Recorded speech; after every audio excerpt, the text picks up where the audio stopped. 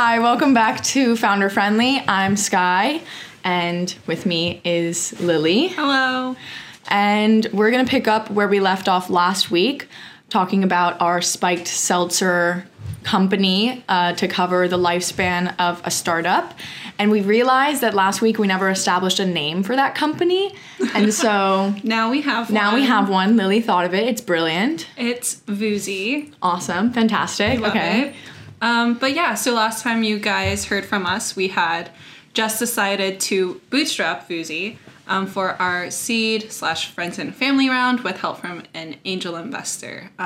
So Voozy is on its way to becoming a legal product with help from Ishana, who was invited to be our legal counsel. Yeah, so we're establishing ourselves as a real company.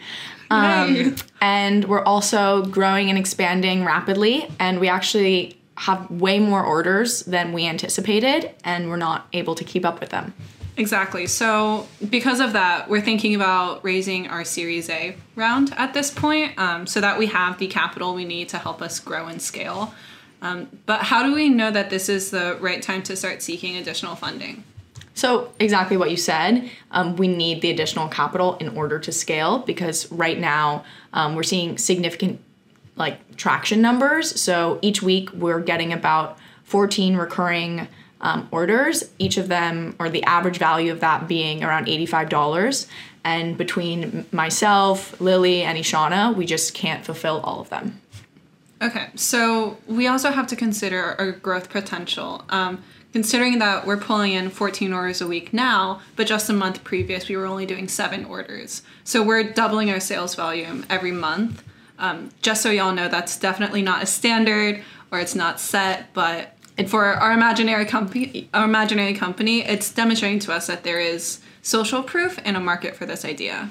Yep, and we're working on building some new processes that should help us in marketing and experimenting with different strategies, using different distribution channels such as Drizzly and Taproom, and reducing overhead costs by investing in a partnership with a malt beverage brewer.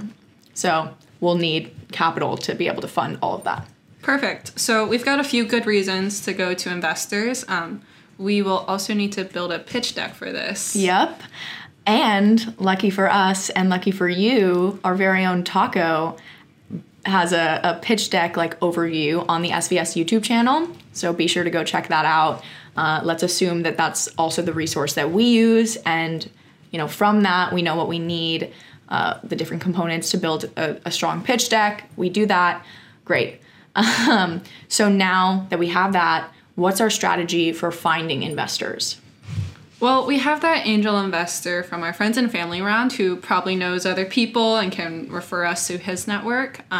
There's a lot of different innovation labs for colleges and universities, or even outside of those, that can connect us to different networks.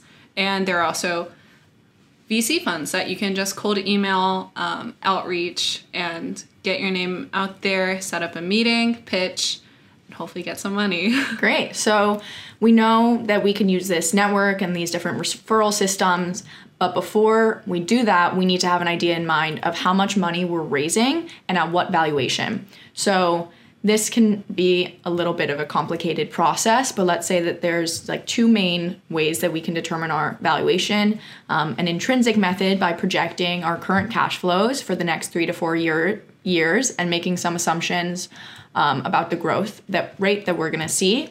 Or we can use our NYU access to PitchBook to see what valuation other comparable early stage beverage companies were valued at during their Series A.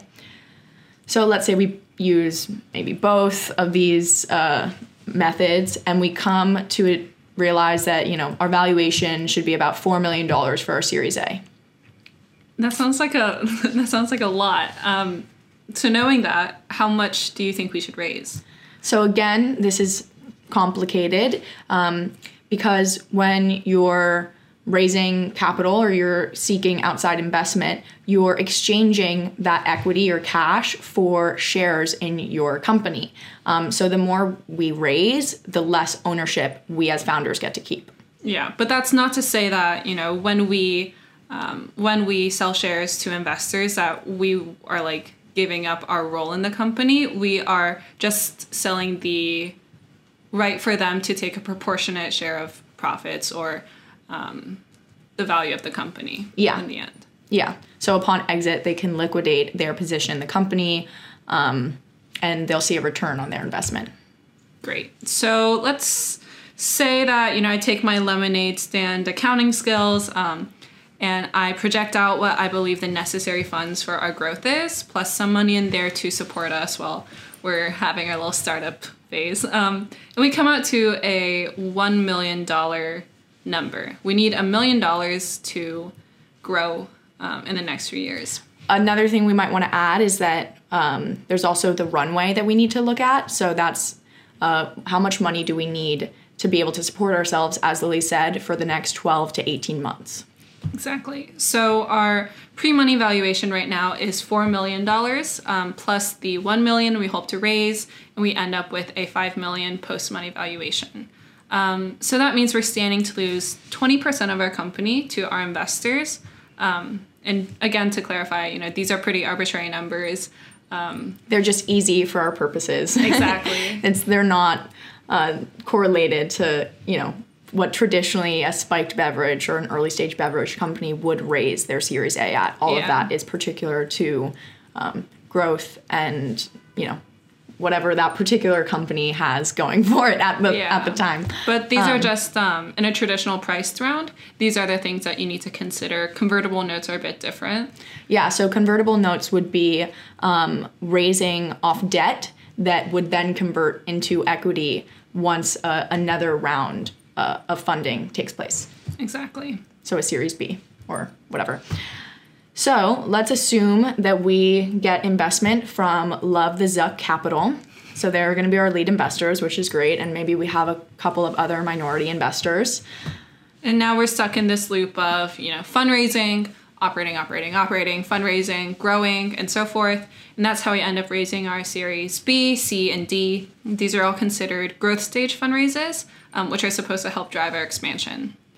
But as all startups and companies have, there will be some hurdles along the way, I assume. Yeah. And so, of course, our company has a few examples of that.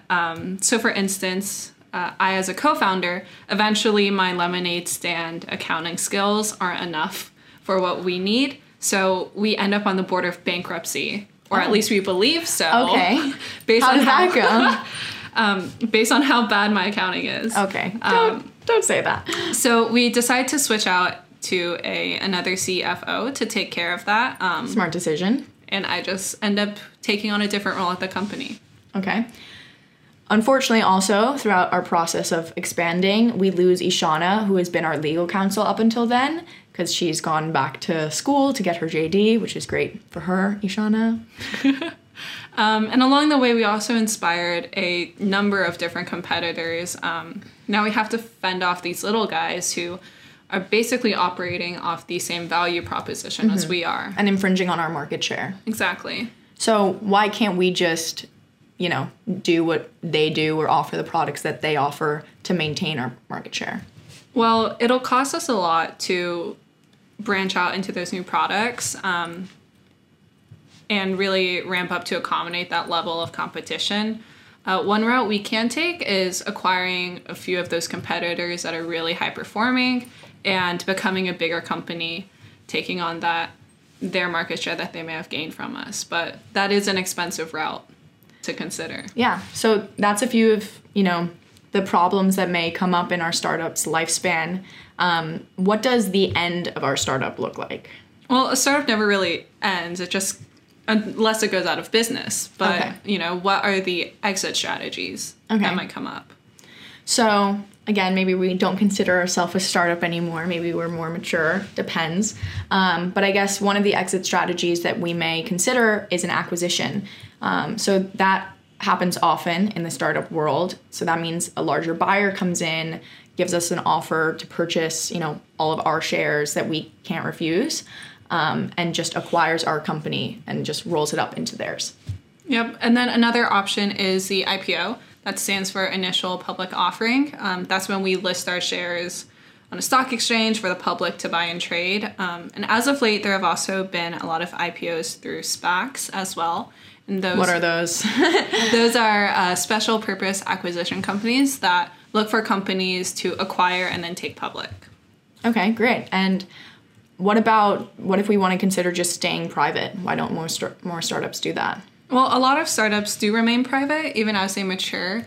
There's a lot of different motivations behind IPOing and being acquired. For IPOs in particular, sometimes you need to raise additional funding, or it's because investors or founders want to increase liquidity for their shares. Mm-hmm. And investors typically do have the expectation of generating a return on their investment. So there's more liquidity in public markets than private markets. Okay, awesome. Yeah. So what do you think we should do, right? Because we have so many different exit strategies available, but we have to think of what's optimal for us as Voozy, the spiked seltzer company. So lucky for us, the food and beverage space is filled with M&A, that is mergers and acquisitions activity, which suggests that having the strong traction and the really hitting our key performance indicators every single period. Yeah. It's a really good sign that we will be acquired by a big beverages brand, and that will, just help the Voozy brand spread even further and gain more customers. Awesome. So that sounds fantastic. Sounds like a happy ending. Yeah, and now that we are exited entrepreneurs, we get to put that on our resume. Yeah, and what might post-exit life lead us to or bring us? I don't know how you might ask that. What will we do after we exit and we're exited founders? Yeah, so a lot of startup entrepreneurs become serial founders, which is really cool. And they might end up on the other side of the capital too as angel investors at VC firms, or maybe working at accelerators, incubators, and sharing that knowledge. So we can really help other, beverages brands, whatever, or just go in a completely different direction and do whatever we want. Awesome. Why that sounds not? great. Well, thank you, Lily. This has been our second sprint about the lifespan of a startup from idea to exit.